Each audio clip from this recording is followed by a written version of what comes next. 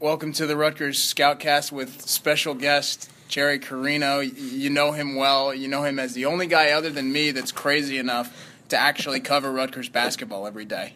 Yes, it's a labor of love. What else can you call it? Because it's like what the coaches like to say, it's a grind, it's a marathon, it's all that, but we do it because we love it, right, Sam? And that's why we're here, and hopefully that'll come to fruition for us because Rutgers is turning the page, and the next page has got to be better than the last page. Yeah, I got to give you credit because personally I know how it feels being the only other guy that actually covered this team as a beat this year, and it wasn't fun, but now you have this transition into Steve Pikiell, and I think it could get more interesting. Yeah, I love this hire, and listen, I think Pat Hobbs did exactly the right thing.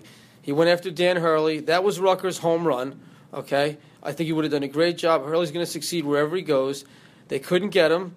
They tried. It wasn't for lack of effort. And they went to Plan B, and I think Pikiell's a good Plan B. The main thing about Steve Pikiell, number one thing, is the guy can coach. This is not going to be a repeat of the Fred Hill years who couldn't coach a team, or Eddie Jordan who couldn't coach college players.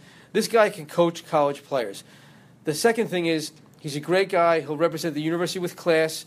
We saw behavioral issues with Kevin Bannon, with Mike Rice, two guys who could coach and recruit, but had trouble, behaviorally. Won't be a problem here, so he'll represent Rutgers really well.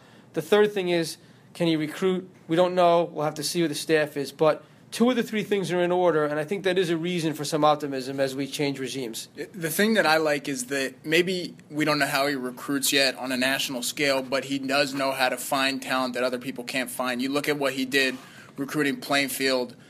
He's going to have to find those same kinds of kids at Rutgers now, and I think that having the support already in some of those areas helps him. Yeah, so he's recruited several key players from New Jersey, and two of them I saw them come up through the ranks. Brian Dewar from Scotch Plains, who was a terrific, an All-America East guard for him, wasn't really recruited at all, hardly out of Scotch Plains Fanwood High School, and so he saw someone, he saw something in Brian and coached him up.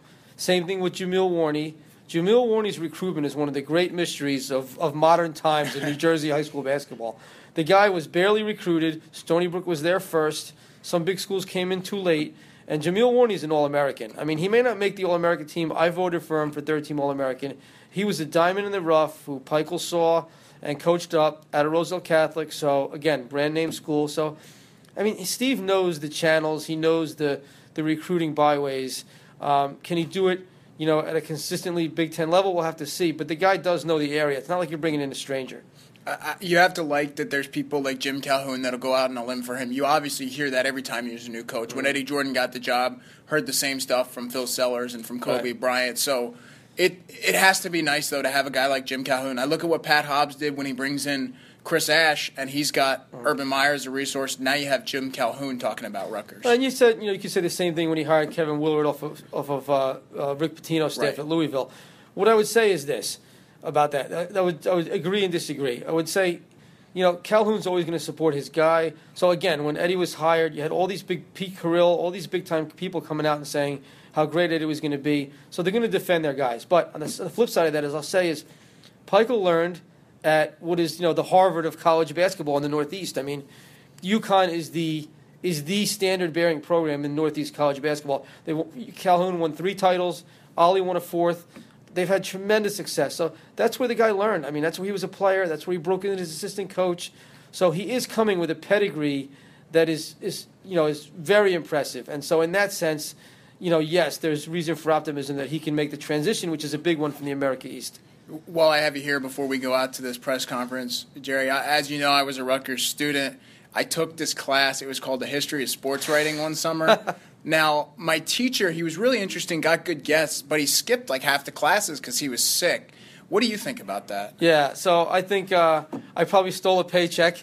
I had kidney stones, and it laid me up. So, the funny thing is, whenever a professor has to miss a class, Sam, the students never complain. No, I was very happy, especially because it was a summer class. But you turned out to be pretty good, and I had Matt Hladek, I think the year before. Yeah. So Rutgers produced some good students, and you're one of them, buddy, so good job. I appreciate one thing that you taught me, and I think that you still show it, is you got to show your face at things, and that's something I'm a big believer in, and we're really the only two people I feel that did that with Rutgers basketball this year.